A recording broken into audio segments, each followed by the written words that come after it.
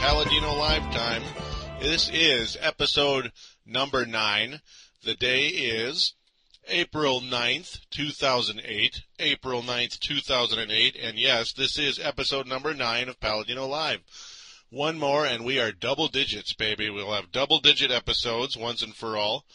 And the start of our quest to 25, 50, and eventually 100 episodes. So, yes, that's very much in the plan.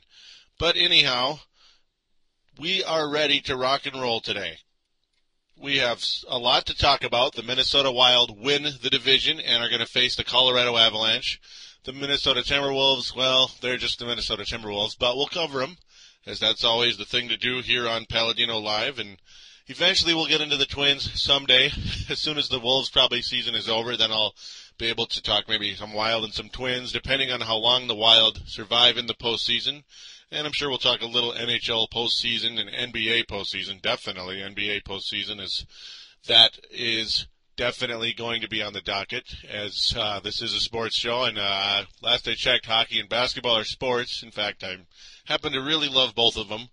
So anyhow, Paladino Live does air on thesportstuff.com. I thank you for downloading. We also air on iTunes. I thank you for downloading there, for those of you that are on there. We also, though, are on MediaFly now, as I appreciate Dylan putting me on there. So MediaFly, if that is another way to reach Paladino Live. So 3 gateways to this show. It begins, baby. It begins. And also a reminder, I will be having a Vikings show eventually, probably in the next month or so. Maybe might wait until the preseason or training camp, whatever. We'll see how it goes. It's kind of hard to say because my schedule is a little inconsistent, and of course with lawn cleanups on the way, that's going to kind of be tough for about a 3-week to month span there. With it's going to be kind of hard to do 2 shows in that type of span. So obviously Paladino Live does get priority, as this is the flagship show. So for the whole Paladino Live empire that's, I hope, going to begin. So let's get things started. Now here on thesportstuff.com, we do have a call-in line, as that is a voicemail line. A reminder to all of you, or for those of you that are new to the program and to thesportstuff.com, it is a voicemail line, as these are obviously recorded shows for the most part. So you simply call 916-912-4263. That is 916-912-4263. You address which show you're talking about. You say, this show is for the NHL East to West, which is a new show, or Paladino Live, or Celtics Revived. You know, you get the idea, and you opine, as Bill O'Reilly would say. So that is the bit. Now, also to mention, again, there is a new show here on thesportstuff.com, yet another show added to this empire, thesportstuff.com, that is growing. It is a young empire that's going to take off someday, in my opinion. Now, obviously, it is an NHL show. His 2 favorite teams are the Pittsburgh Penguins and San Jose Sharks, as he is a Penguins fan that grew up in Pittsburgh and or the Pennsylvania area and moved to San Jose. So makes plenty of sense there. He talks about the playoffs, NHL playoffs, as that's what point of the season we're at. So, hockey fans, we haven't forgot about you. As obviously there's my show. We talk about the Minnesota Wild and some NHL. And there also is the Leafs Nation, which is on the sportspodcasters.com. That's kind of like another subsidiary of the sportstuff.com. Leafs Nation, he talks Toronto Maple Leafs primarily, but also gets into NHL. And, of course, NHL East to West. So there you go. Now, also on the sportstuff.com, there are message boards that we'd like you to sign up to. And we'd like you to sign up to them as soon as possible, because we're growing and we want more of you on board as people continue to sign up, which I'm very happy to see. As the more the merrier, and the more we all grow together. Now, it's as simple as clicking on the TSS Boards button on the upper right corner of the website, and you just basically sign up. It's 100% free and 100% fun. As we talk sports, we debate, we talk trash, whatever you want to do. I'm pretty much just a mild-mannered person on there, but not everybody else has to be. So there you go. Now, also, Paladino Live, I chat on Yahoo Messenger. It is Paladino Live, one word. Also on AOL Instant Messenger, or AIM. Paladino Live, one word. And send me a message, talk sports, give me some ideas for the show, whatever you want. PaladinoLive@yahoo.com is my email address, the official email for Paladino Live. And it'll probably be the email for Purple Mafia, I'm guessing, because I'm only going to need one email, to be honest. Let's get this party started. As yes, the Minnesota Wild did win the division. They won the division. They finally did, as they defeated the Calgary Flames. So that is definitely something to talk about, and we will be getting into that when I return.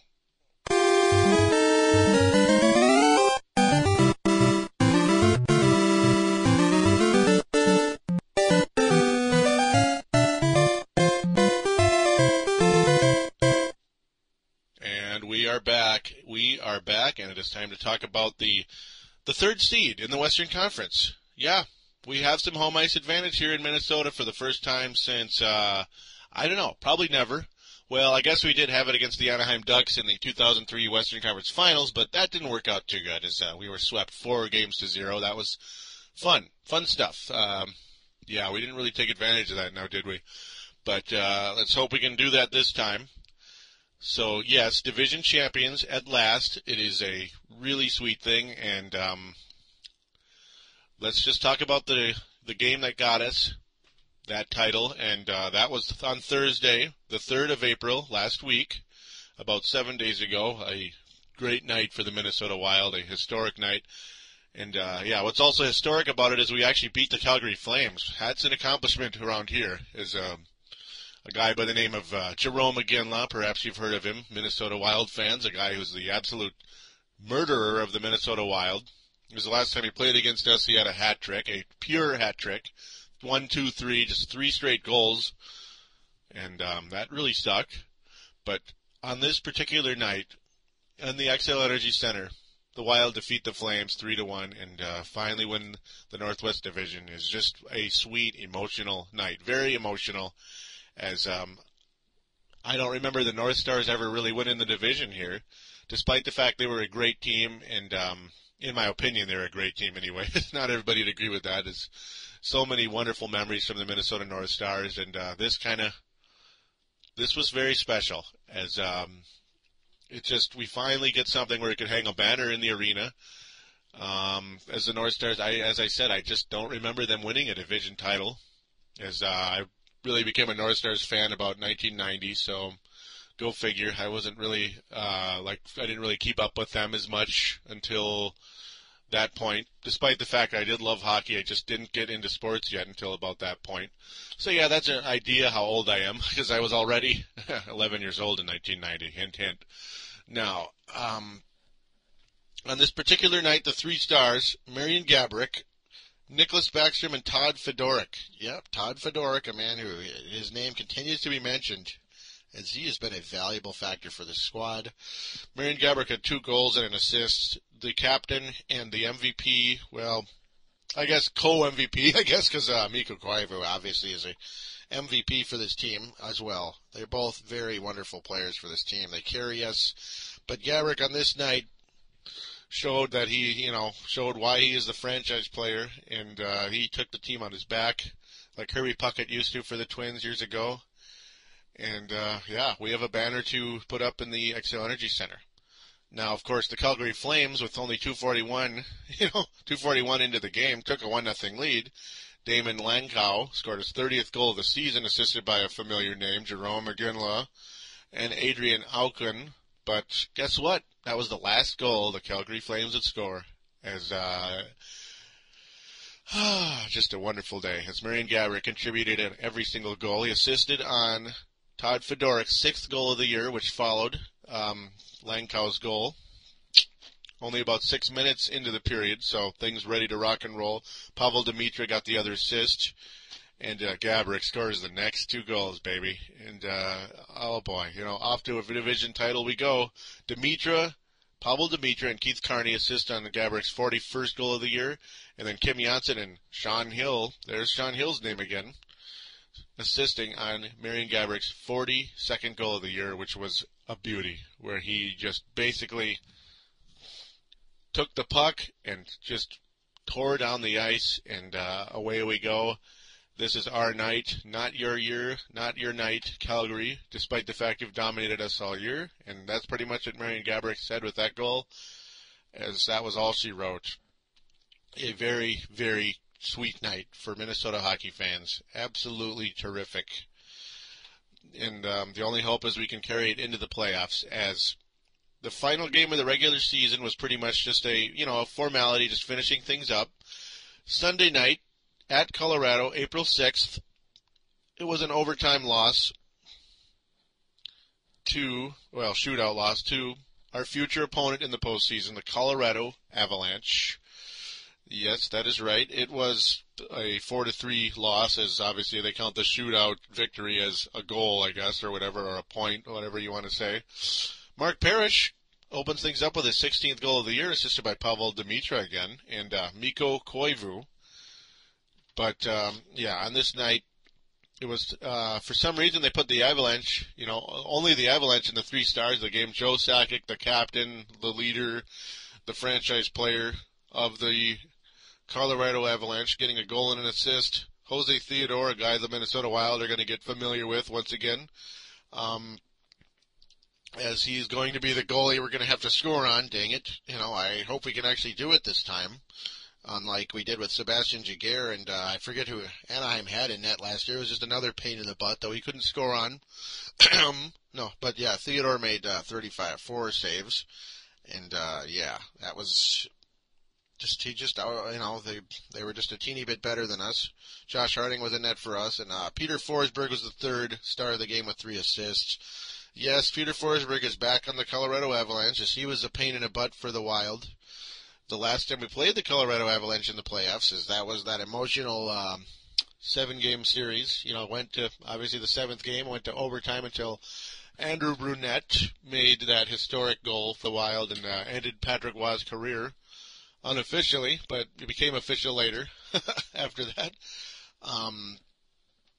But anyhow, that is how things go. The second goal of the game was scored by Colorado's Paul Stastny.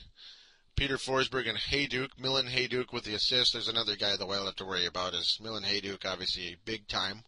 Keith Carney, his first goal of the year, scored in the last game of the season, so go figure. Assisted by Pierre-Marc Bouchard and Stefan Veilleux. And then Joe Sakic was his 13th goal in the 3rd period, assisted by Peter Forsberg, Paul Stastny. And then Milan Hayduk gets his 29th goal, assisted by Peter Forsberg and Joe Sakic. Ralston ties this sucker up, finally, with about 3 minutes and 20 seconds left in the game. His 31st goal of the season, assisted by Petr Numelin and Pavel Demitra. Now, Petr Numelin, of course, is not very physical, but a potential offensive weapon for the Minnesota Wild. He's a small in stature, and the Wild are going to be counting on him in the postseason against Colorado, because Nick Schultz has, I believe he had his appendix removed, and or is in the process of it. And, there is going to be no Nick Schultz for the Wild in this series, and that's a shame, and possibly beyond, of course, if we get to the second round, because that's definitely not a guarantee. This is a divisional, division rival against us. We know each other pretty good, so this could be a very, very tough series. As that's where we're at now, the Minnesota Wild and Colorado Avalanche. This could be another historic series. It could go 7. I officially, on record, am going to say Wild in 6, but of course that can be totally thrown out the window in a heartbeat. The Wild losing a very solid defenseman. Not a guy who's much of a scorer, obviously, as I've mentioned in the past, Nick Schultz, but he's a steady defensive player for the Minnesota Wild, and he is not going to be there against this offensive Colorado Avalanche. That's what they do. They score goals. You have Hayduk, you have Stastny, you have Sakic, you have Forsberg, of course, This is just going to be a tough series for the Minnesota Wild. I could be forgetting some other very talented players for Colorado, and that's just the way this is going to be. The Wild, obviously, a more offensive-minded team than they were back in 2003, as we were pretty much a grinded-out defensive team who scored pretty much on, opposing teams' mistakes. As that's pretty much why Wes Walz took off in the postseason in 2003, is that's what he does, or did. Obviously, he retired at the start of the season when he just wasn't happy with his play anymore. He figured he can't play. But, this is going to be a very different series than it was the first time. Colorado, very similar, unfortunately, because Forsberg is back. That sucks for the Wild. But, fortunately, the Wild are tougher than they were in last year's series against Anaheim. They have more strong players on this team now. Belanger's a good guy in the face-off. His numbers, of course, have dropped over the course of the year. He was a huge factor early on, but that's how it goes. That's hockey, I guess. But, Benoit Pouliot is going to make his playoff debut if they suit him. I'm not exactly sure if that's going to happen. But, this year we have the likes of Todd Fedoruk, who is not just a very tough player, but he also can score here and there. He is a valuable weapon, and the Wild will be using him with Gaborik and Pavel Demitra, as Mike Ramsey, assistant coach Mike Ramsey, did state on the PA and Dubé show on KFAN, as he is a nice protective force, but also he can get it done when need be, as it's not all just Gaborik and Demitra all the time, of course. Brent Burns' role obviously much bigger, and he's going to be huge, very important in this series, as we're going to probably count on him to try to check Peter Forsberg quite a bit. As Forsberg's still the most deadly weapon on Colorado, as I was wrong on last week's show when I talked about Forsberg's not really doing much. He actually is doing a lot, as he has quite a few points already. As when you look at his stat line for the year, in only 9 games he has 14 points. So that's not good for the Wild. As I was obviously wrong when I made my comment about him not really doing much. Yeah, he got hurt right away, but he came back right away. So go figure. That's pretty much anybody. That's pretty much our luck to have him rocking and rolling again. But hopefully the result's the same. If this is an epic 7-game series, let's get it done again. And at least we have home ice advantage. I'm not 100% sure that's a good thing or bad thing anymore, as the Wild have lost many a home game in the postseason. They've lost pretty much, I believe, every home game against Anaheim, or maybe, I guess they won one home game against Anaheim last year, finally. So they were like, what were they, about 1-4 at home against Anaheim? That's not too good, and like 500 pretty much in the past at home. So I hope the home ice advantage will be a factor for the Minnesota Wild in this series, as you just have one tough player after another on Colorado. But thankfully, we do have Chris Simon as well. He's not the kind of guy who you look at and he's this very valuable player. It's not that deadline trade did not excite anybody here in Minnesota, but he is a presence. And when he's not out there trying to cut somebody's ankle off with his skate, he is apparently a guiding influence in the locker room, as he actually calmed players down when they were getting pissed off when things aren't going well. That's been the information from the Jacques Lemaires, the Mike Ramseys, and Mario Tremblays, and also the Mark Parishes, as he is a regular guest on the PA and Dubé show on KFAN. I like to listen to him. Also another guy who wasn't here last year in the postseason and is a extreme veteran, Sean Hill. He's not the largest guy in the world, but he's a very tough defenseman. He's older, but like you've been hearing on the show over and over and over again, he's been more and more of a factor for the Minnesota Wild the last couple of weeks. So that is the dilly for the Minnesota Wild. Skula getting tons of playing time of late. Kim Janssen, of course, tons of playing time. Gaborik, tons of playing time. Burns, Gaborik, tons of ice time, as they're really counting on him to to lead this team. As I'm not 100% sure who's going to be the captain in the playoffs. I would say give it to Gaborik, let him continue to be captain. And here's another thing, Todd Fedoruk, like I've been talking about, 18 minutes. That's a lot of time on ice for a guy who you think is just a enforcer.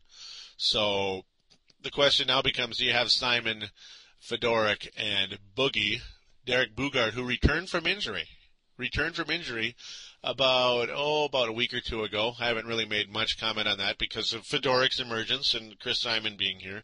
So, yeah, we have three big boys if we need them. So that is where the Wild stand going into the playoffs. Again, Wild in 6, I hope. So it'd be nice to close it out in Colorado again without having to go to a 7th game. So we'll see what happens. Adam Foote's back with Colorado. I forgot to mention that. That's not good either. It's Colorado pretty much reassembling a lot of their old weapons. And one final thing I haven't even gotten into, and I don't know why. Minnesota Wild fans obviously love Andrew Brunette, and he was the guy, of course, who scored that final goal to put the dagger in the Avalanche's season in Patrick Roy's final game. Andrew Brunette is a member of Colorado, as some of you know and some of you don't, and man, he's been a factor, and the Wild should never have let him go, as they thought he would not adjust well to the new style of play, the new rules in the NHL after the lockout. But Andrew Brunette has 59 points, and he's played in every game since he has been on the Colorado Avalanche. The past 3 seasons, 82, 82, 82. That looks pretty good, huh? So I think Andrew Brunette has adjusted pretty good to the the new rules. Of course, last year, when you look at his stat line, he had 83 points. My Lord, have mercy. And then 63 the year before. Yeah. And the guy that pretty much replaced Andrew Brunette was Mark Parrish, who was not even close. The Minnesota fans love him. Neil, if you're listening out there, his favorite player is Mark Parrish. I just don't think. I would rather have Andrew Brunette than Mark Parrish, regardless of where he's from, if you had to pick one or the other. They pretty much play a similar role, being close to the net, grind it out, and get the close goals when the puck bounces or what have you. But with that, I'm going to conclude this talk on the Minnesota Wild. And this is a gigantic series. Let's get this thing done. This is going to be a lot of fun, and I can't wait to watch it as I don't have to work tonight. Thank God. So, Wild fans, let's get this thing going. Let's have some fun, and let's watch some hockey. Now, it is time to divulge into some NBA basketball with the Minnesota Timberwolves.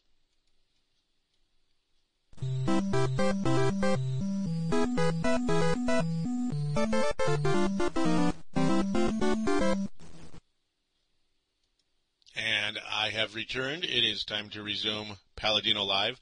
But before I officially do get into Timberwolves talk, I absolutely have to, make sure that I get to the questions that were on my message board on thesportstuff.com, the Paladino Live message board.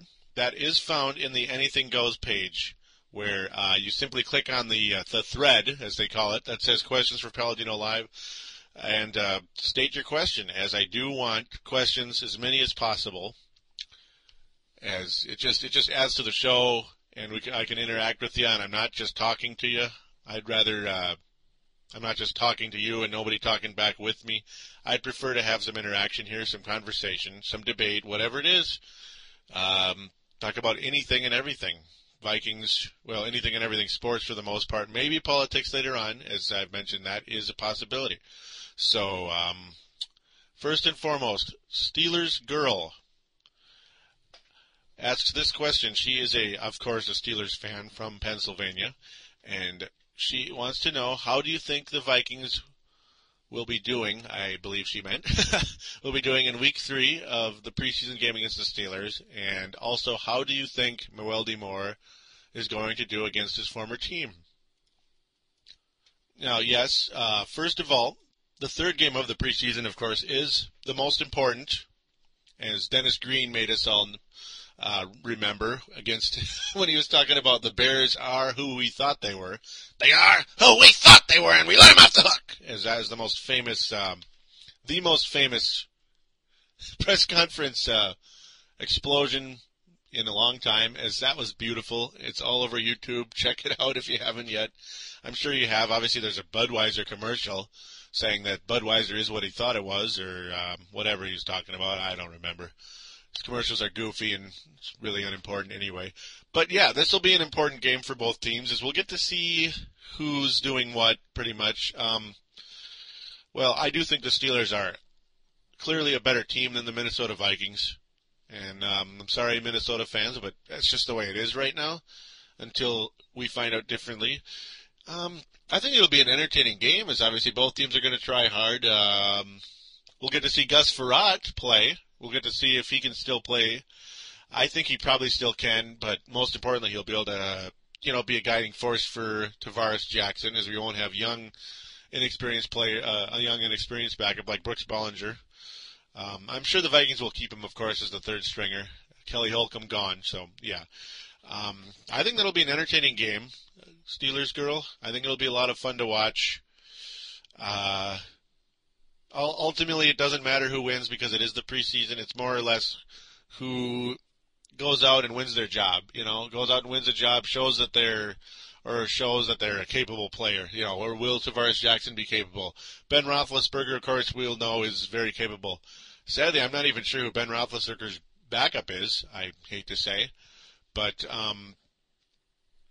yeah, it'll be a fun game to watch. I'm sure if it's just like a game where you're trying to win, I'm sure the Steelers would be a heavy favorite, as they have so many talented players like Willie Parker and, of course, Hines Ward and Ben Roethlisberger and so many others on the defensive side of the ball.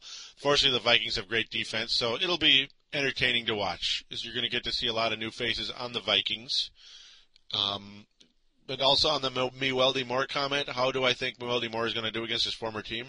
I'm sure he'll do just fine, as obviously he's going to get plenty of playing time, as the Steelers will want to see what he can do, as it is a preseason game, and guys like him are going to get extra playing time. I like Mewelde Moore, Steelers girl. I like him. And the only thing about him, though, that wasn't good in the past year in Minnesota is he is a little injury prone, and Mike Tice got kind of sick of it with him. He got kind of sick of it. It seemed like he was always hurt and didn't really seem to be able to really be able to handle injury very well. He didn't really seem to be able to handle pain very well. So we'll see. I think he's a talented player.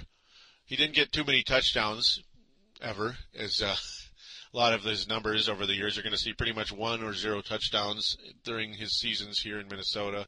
But obviously he's a very talented special teams player. I like him a lot returning the ball, as I'm sure you will, Steelers girl, if that does become his role in Pittsburgh. So I think he'll do well, because he'll want to maybe show the Vikings that they're missing out, as the Vikings have Maurice Hicks to replace him to pretty much fill exactly his role, the third string running back behind the super duper star Adrian Peterson and the very good Chester Taylor. So that's how things are going to go with that. Again, preseason games, you hope and pray no one gets hurt, as there's been far too many injuries, but third week of the preseason will be fun to watch. The next question, again, by Dylan Richardson, the administrator and the executive producer of thesportstuff.com. And I appreciate you continuing to fill up questions for me, Dylan. Absolutely, it's any type of questions are good, and yours are always good. With the Vikings, what does the loss of Richardson as fullback do to the team, and how can they adjust? Well, you lose a very valuable veteran in Tony Richardson, and the thing is, though, he was very injury prone, and the Vikings did sign, as I mentioned last week, Thomas Tapeh, former Gopher fullback, and his health a few years ago was a major issue, but now, the last 2 years, he's played all 16 games, so I think the Vikings will have a less injury-prone fullback, I guess you could say, younger, but yeah, you lose a very valuable veteran, and when Richardson is in there, he is about as good a fullback as there is in the NFL. kind of hard to say what's really going to happen overall. Peterson and Taylor were better with Richardson being here on this team. So, to be honest, it's going to be hard to say. It's up to Thomas DePay. That's pretty much how it is. Is Thomas DePay valuable? Well, with the Eagles' running game, the Philadelphia Eagles, of course, with Brian Westbrook and Correll Buckhalter, they seem to do pretty good in Philly with Thomas DePay. So I think they'll adjust just fine, to be honest with you, Dylan. So I think it'll be kind of a push, I guess. You'll have a more healthy, younger guy. So we'll see what happens ultimately. And to the next question, also from Heidi, as she actually instant messaged me this question. And I do appreciate that I am getting finally instant message questions, as that's also welcomed, as of course this was on Yahoo. Paladino Live, one word. You can instant message me questions or comments for the show. As, Steelers Girl comment or question is, will the Wild pick Gaborik over Dimitra? Look for the sale of the Wild by Bob Negley Jr. to Wisconsin businessman Craig Leopold to be approved by the NHL by the end of the week. The deep-pocketed partnership is expected to significantly increase the chances of re-signing star forward Marian Gaborik, who can become an unrestricted free agent after the season. Well, to be honest, yeah, if you had to pick one over the other, yeah, you got to think it's going to be Gaborik over Dimitra, as Dimitra is inconsistent, he's injury-prone, and he's older. I sure hope they can sign him. They can sign Gaborik, as he obviously has to want to be here. I think he does, but yeah, it's going to be expensive, and I would think the Wild will do what they can to keep Gaborik. Craig Leopold is a guy that's not afraid to spend money here and there. Negley was a little bit more conservative with his spending, considerably more conservative. As years ago, he was the Turkey of the Year by Star Tribune columnist Patrick Royce. So for being so cheap and such, but Negley was trying to make sure this is a profitable product before making big moves, and they've made some, as they're a third seed in the Western Conference. So go figure.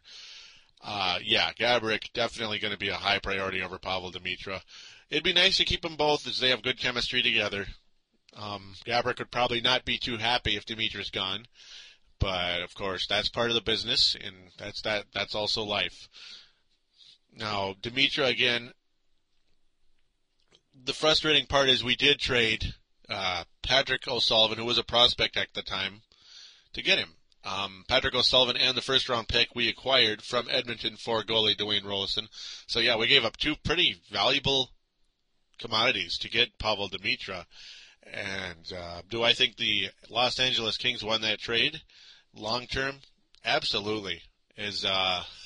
I hate to say it, but Patrick O'Sullivan has played pretty much every game for the LA Kings since he's been in the NHL, and he's got about 60 points.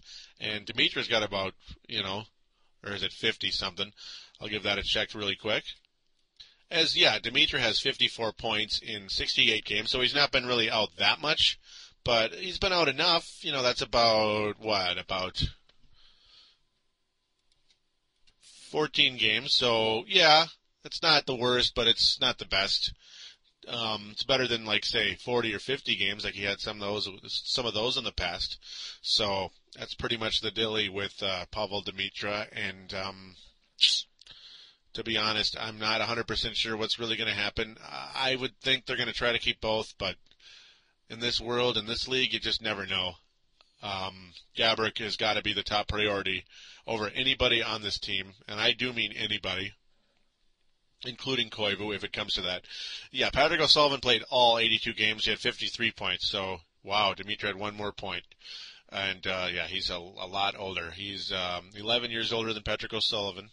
So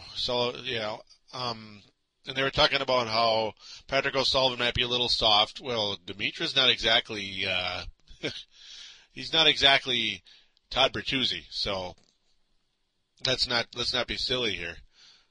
Patrick O'Sullivan, of course, showing some signs that he's going to be a pretty valuable player. He was a second-round pick, 56th overall by the Wild in 2003, and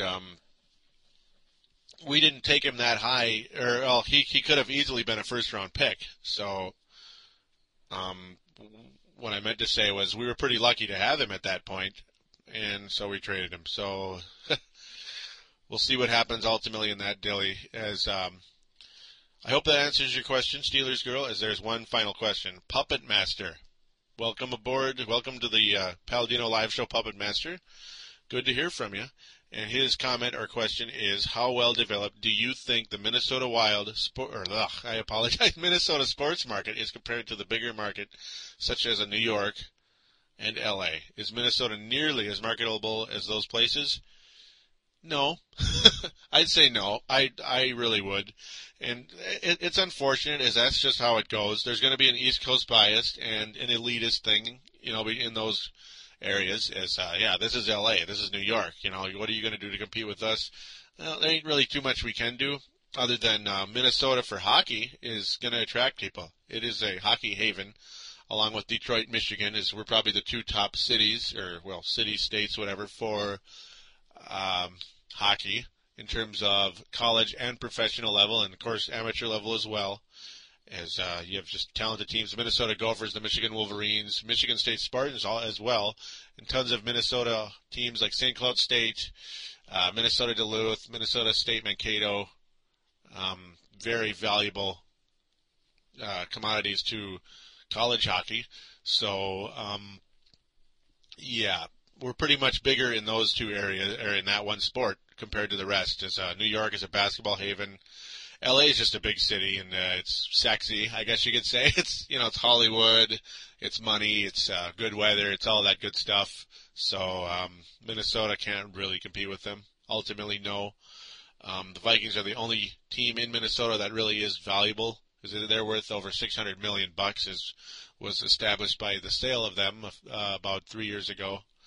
So hope that answers your question, Puppet Master, and definitely continue to post questions, as you're more than welcome to do that. Puppet Master, of course, a champion of multiple arcade games here on thesportstuff.com, as that's another quirk you can enjoy on here, as there are emulator arcade games on here. Definitely check those out. And now we're going to finally divulge into the Timberwolves. I just had to make absolute sure that I covered those questions, because I hate finishing a show and realizing I forgot to get to questions. That's really frustrating. Now, the Wolves have had a very, very tough time the past several games. It has been very tough. 0 for 4 from, they were 0 4 against Detroit, Utah, Phoenix, and Memphis. So, and the only score that looked really competitive was the Detroit game on Tuesday, April Fool's, as the Wolves almost did perform an April Fool's joke, defeating Detroit. The thing is, you know why it was close? Well, Flip Saunders pretty much seeded all of his top players, and we were winning by a decent amount in this game until everything fell apart. Yeah, I mean, when you look at the Detroit Pistons, and you look at the top performers, as Yahoo does that. When you look at Rodney Stuckey, as the top performer for Detroit, that tells you something's up. As the starting lineup for Detroit in this game: Rodney Stuckey, Hayes, Theo Ratliff, Tayshaun Prince, and Antonio McDyess. Wow. The only real starter in this game was Tayshaun Prince, and that's pretty much about it. Theo Ratliff, of course, a former Timberwolf on Detroit. He only played like 16 minutes anyway. He made his one shot, got a rebound and turned over the ball, and got a foul. That's great. Stuckey was pretty good in this game, as he had 27 points. He got 5 personal fouls, though, so that means the Wolves guards did something right in this game. 3 assists, 2 rebounds, a steal, and a block for Rodney Stuckey. Hayes only got to play 10 minutes in this game for Detroit. I'm not really familiar with him, I hate to say. Only 4 points, 1 for 5 from the floor. He just wasn't really a factor. Tayshaun Prince, probably the main focus for Detroit, as he was. He shot the ball the most times. He only made 5 of 15, so not so good. Only a third of his shots went in. 15 points, 6 assists, 5 rebounds. McDyess, 6 points, 10 rebounds, and 4 personal fouls. So, okay. That's great. The bench players, not really much to mention for Detroit in that category. But, yeah, the Wolves had some fun out there in this game as they took a 30-18 lead in the first quarter, only to pretty much not do so great after that, as they only had 19 points in the second quarter to Detroit's 26. They won the third quarter 21-23, but then got demolished 29-18 in the fourth. Detroit, still the better team, even with a lineup of players that most people have never heard of, with the exceptions of McDyess and Tayshaun Prince. You know, Theo Radler, people have heard of him, but you know, he's kind of a dead player at this point. Jaric shot the ball well. He played 40 minutes again, tons of playing time. He only shot the ball 4 times, and he made 3 of his shots. That's pretty good. 2 of 3 from three-point range. He had 10 points, 3 assists, 6 rebounds. So, you know, Jaric, oh goody. Nothing amazing out of that, but he did make his shots, so that's something worth mentioning. Randy Foye getting into foul trouble again. And yeah, with his 18 points, 4 assists, 5 rebounds, he was a minus 16 in the game. Worst on the team. Now, I know I pile on Randy Foye, but that's partially because I like him, you know, and I really want him to do better than this. You know, he's the guy I wanted in the draft. I will admit that. Back in 2006 when we took Brandon Roy, I was like, oh no, I wanted Randy Foye, and then they made the trade and I was all excited. And we all know that Brandon Roy's been playing better so far. So I'm hoping Randy Foye's got more to offer next year. I really am hoping for the best there, as he has a good summer and he stays healthy, most importantly. But yeah, the player of the game for the Wolves was Al Jefferson, who made 9 of 12 from the floor. 9 of 12, including 8 of 11 free throws. So getting to the free throw line, Al, that's very good to see. 26 points and 7 rebounds, so he didn't really hit the boards too much, despite Detroit only shooting 40% from the floor. So that's not the greatest, but multiple Wolves rebounding in this game. I mean, it was more of a team. More of a team effort in the rebounding category on this night. Foye with 5 rebounds, Jaric with 6, Jefferson 7, Gomes 7, Brewer 6. You know, you had Craig Smith and Chris Richard contribute with 4 apiece, and even McCann's getting 3. That's nice, and Snyder with his 2. So, it's good to see there's at least a team effort in that category. But nobody really stood out in this game other than Stuckey and Al Jefferson. Gomes with 9.7 rebounds, kind of about what you would have expected from Ryan Gomes before he started showing he's a little better than that. Brewer, back in the starting lineup with 10 points and 6 rebounds. That's the main thing to note of him, though 4 personal fouls in about 28 minutes. Kirk Snyder, unfortunately, not starting anymore, unfortunately for him, but he was a plus 9. So tied with Marko Jaric for the top stat in that category. McCann's, Craig Smith, and Richard, all about, 15 to 18 minutes. Nothing spectacular out of any of them. McCann's only had 2 points in this game and 1 of 9 from the floor. Take a hint, Rashad. Stop shooting the ball so much when you're not making them. Same for Craig Smith. It was only 2 of 10 from the floor. Whew. So, yeah, there's a reason the Wolves lost this game. They're just inconsistent players. Too many inconsistent players. Too many guys shooting the ball when they're cold. That's frustrating. And, of course, the Wolves go to Utah the next night, get beat 117-100. Just another Utah Jazz butt kicking. It seems like every time we play Utah, we get creamed. And Utah led the whole game. Minnesota actually outscored them 28-26 in the fourth quarter. That's great. So the third quarter was the story of the game, as the Jazz scored 38 to the Wolves 22. Just an absolute drubbing. Here's kind of a crazy thing to see. Marko Jaric in the top performer column. Wow. That's something I don't really see too often. 18 points, 8 assists, 3 steals, and 5 rebounds. Excellent game for Jaric, who was 6 of 10 from the floor, so above 50%. Again, good job, Marko Jaric. And hard for me to say that, but I am. 42 minutes in the game as well. So, yeah, I'm not too excited to see him playing that much, but he's doing a good job. That's the Jaric Wolves fans are probably hoping to see. back when they made that awful trade for Sam Cassell and a first-round pick, and a 6-year contract with Yarich. Yeah, that's sexy stuff. No, his girlfriend is the only one that fits that category, Adriana Lima. But anyhow, Randy Foye, with about 33 minutes, 15 points, 6 assists, 4 turnovers. You know, I understand he's going to get turnovers, and I just hope somehow, someway he can get better at that. He did get 6 assists, though. That's nice to see at least. Jefferson does not play well against the Utah Jazz. It seems every time, he just doesn't seem to do much against them. He played about 28 minutes, 5 of 13 from the floor, 12 points, and 2 rebounds. I don't know what happened there. I really don't. 2 rebounds for Al Jefferson. Ryan Gomes, who had the worst plus-minus of the game, a minus 23. 5 of 7 from the floor. Go figure. 11 points, 5 assists. That's cool. With 4 rebounds. Brewer, 4 of 9 from the floor. He was the other starter, of course. 12 points. He had 3 steals. So a nice defensive effort for Corey Brewer. That is, of course, what he is potentially going to bring to this team. Is this young man on the fast break? He's the kind of guy who's going to get a steal and then go on the break. He has an explosiveness to him. He shows flashes of what he really could be. If he can be a more consistent finisher on the break, this guy's going to be a pretty fun player to watch. That's why I wanted him so badly last year going into the draft, when watching him on Florida, when that's exactly what he did.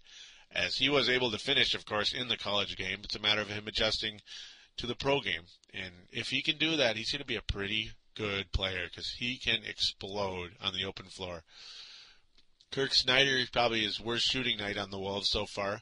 In about 26 minutes, only 1 of 5 from the floor, 6 points. So, Rashad McCants, not bad off the bench. In only 19 minutes, amasses 17 points with 6 of 11 from the floor, along with 3 of 5 in three-point range. So, McCants, nice game, but nothing great. But really the overall player of the game, Deron Williams, with 19 points, 14 assists, 3 steals. Just beautiful game for Deron Williams, as he absolutely is a star. And the guy I want the Wolves to get in the draft, Derrick Rose, there's been multiple comparisons to Deron Williams. And a guy like that on the Wolves roster would make a big, big, big difference for this team. The other player of major note on Utah was Mehmet Okur, 22 points, 7 rebounds, 2 assists, and a block. Mehmet Okur, a very valuable player, and 4 of 7 from three-point range. He's the kind of guy who's got so many different aspects, to his game, so many different talents. He reminds me of Arvydas Sabonis a little bit, as a big man who can do multiple things, including hitting the three-point shot, despite the fact he's 7'2". He's a nice European center who's got a lot of talent.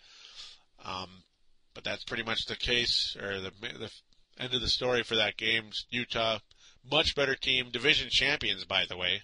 So Utah's going to have some home court advantage in the playoffs. And here is the ass-whooping of the week, I guess you could call it. The real game of the week was the Detroit game. But, 117-88. The Wolves absolutely destroyed by the Phoenix Suns on this particular night of April the 5th. And, just a nasty week for the Wolves. And this one absolutely emphasized that. Michael Doliak making a rare start in this game. 12 of 6 from the floor in 12 and a half minutes. He's Michael Doliak. You don't really expect much out of him. Jefferson, respectable numbers, very good numbers, though he did shoot the ball 26 times in this game. Only made 11 of them. 24 of 12 from the floor, or in the game, and that's not bad at all. Those are some nice Kevin Garnett type of numbers. So all you guys out there that want to say Jefferson isn't Kevin Garnett, well, statistically he's pretty close, except in the assist area. So don't think that Al Jefferson isn't franchise player material. I think he can be. Absolutely. Randy Foye, awful again, along with Marko Jaric. These guys are shooting the ball too much, man. 6 of 15 for Marko Jaric. Yeah, it's like you finally have a couple games where Jaric is a steady player because he's shooting the ball, 5 to 9 times, and he's making them. But yeah, 15 times and he only makes 6. Just, come on, man. I don't want to watch that crap. I really don't. He did get 4 assists and 6 rebounds, so multi-dimensional numbers in that area. Randy Foye shooting the ball 16 times and making 4 of them? Come on. That absolutely sucks.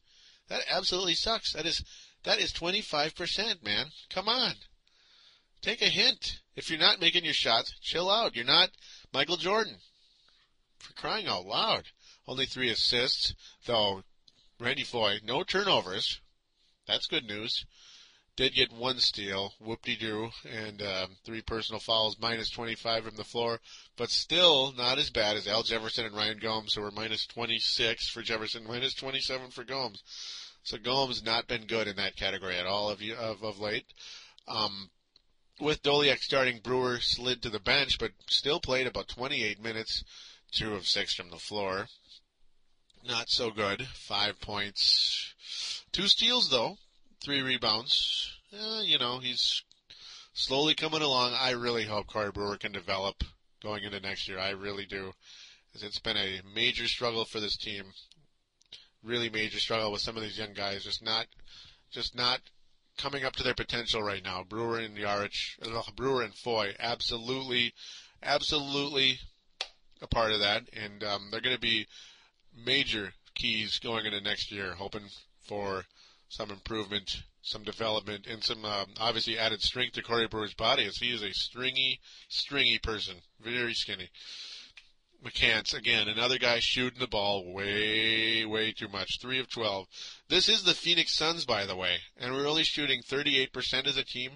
The Phoenix Suns are not exactly the San Antonio Spurs defensively, or the Detroit Pistons, or the Celtics, any of those type of teams.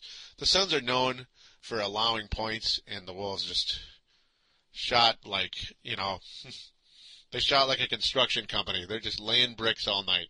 Garbage. Absolute garbage. Absolute garbage for the 3rd time. Sorry. Craig Smith, the 1+ player on the team. I don't know how he was. He must have been playing during a good run or something. Plus 4 from the floor. 3 of 4 from the field or court or whatever. 8 points. Whoop-de-doo.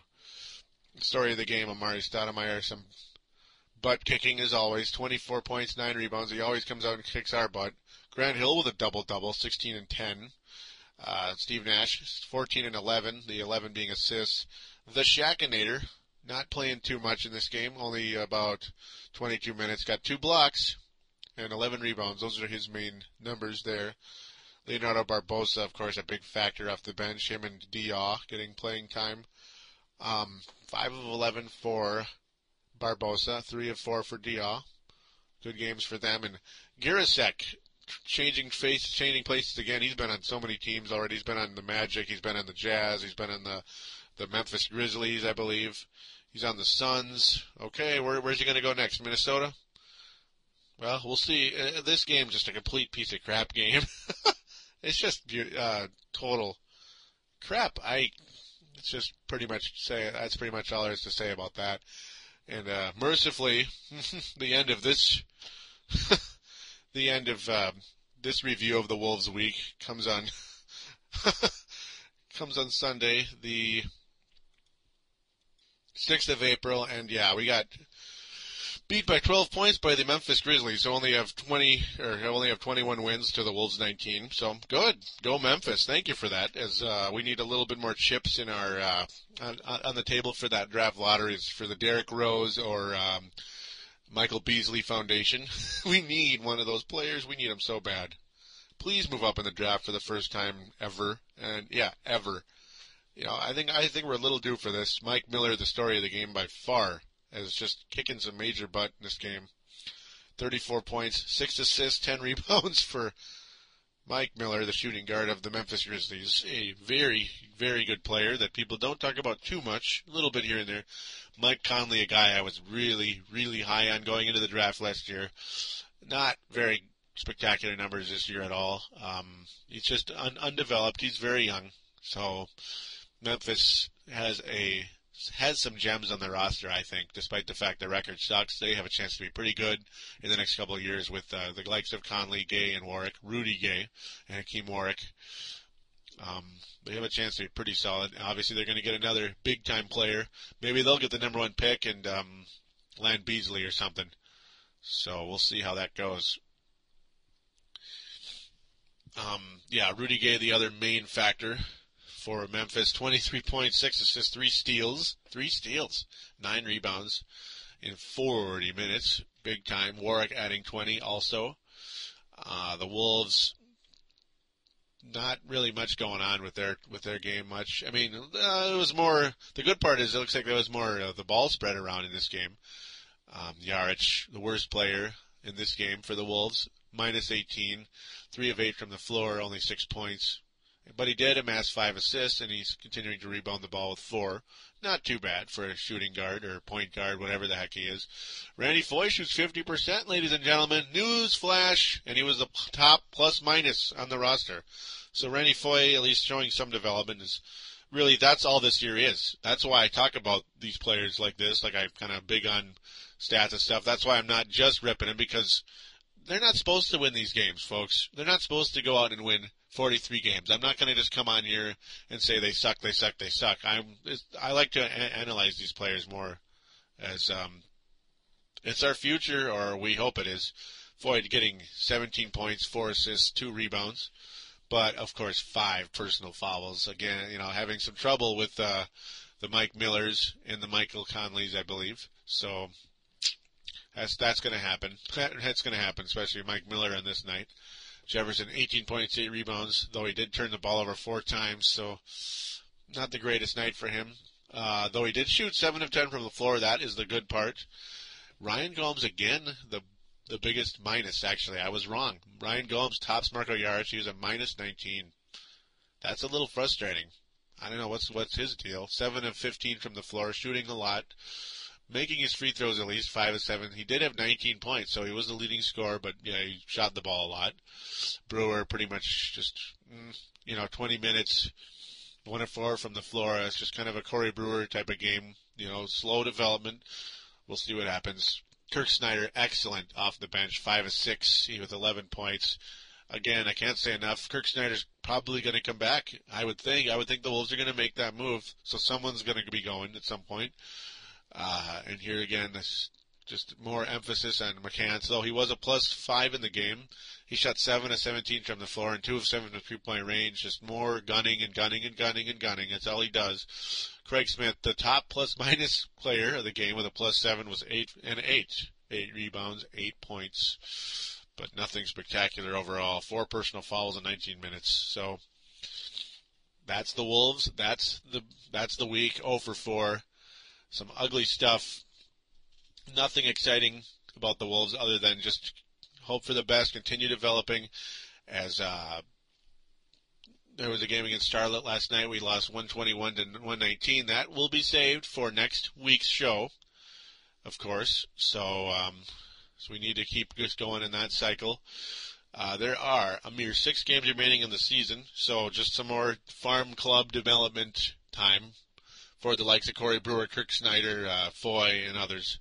So, gotta wish these guys the best. Gotta hope for the best for more continued development. Got to get a Derrick Rose. Got to get a Jerome Beasley. We'll see. We'll see if maybe Tyler Hansborough. Who knows what's going to happen to this team? As obviously the draft is the main focus for this team, not the win-loss column. So.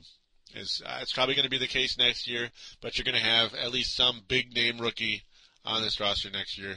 I hope and pray to God it is Derrick Rose, as I think the Wolves will gladly make some adjustments, moving Foye to shooting guard or whatever, trading somebody.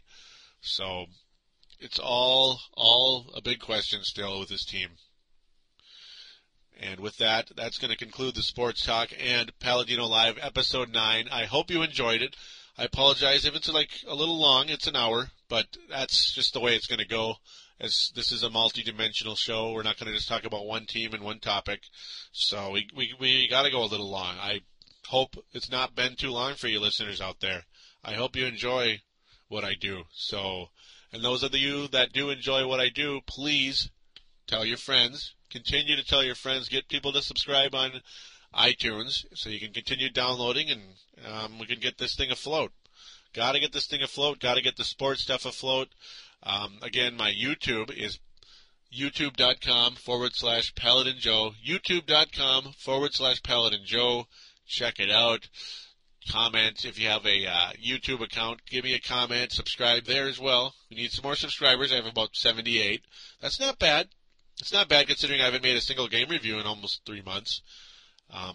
Again, I've been delaying on that because I've not been feeling good. I just have not felt good all winter, it seems like, and just don't have much energy for that when I want to keep the show going for now, the radio show. That's my top priority right now, so we'll see what happens, and I hope there aren't too many delays as we get into the spring cleanup time. I hope I don't miss shows. We'll see what happens. It's all up in the air right now, but expect me to continue this on a weekly basis, as I definitely want to do that. I don't want to miss weeks, as that's not good for the future of this show or for thesportstuff.com, as you want to get more and more new shows updated over and over again. We don't want to just be a stale market. So that's the bit. Sign up on the sportstuff.com boards or the TSS boards, whatever. Sign up, do some chit-chatting. We'd love to get you on board and meet you and get to know you. So all of you out there, take care and have a good week.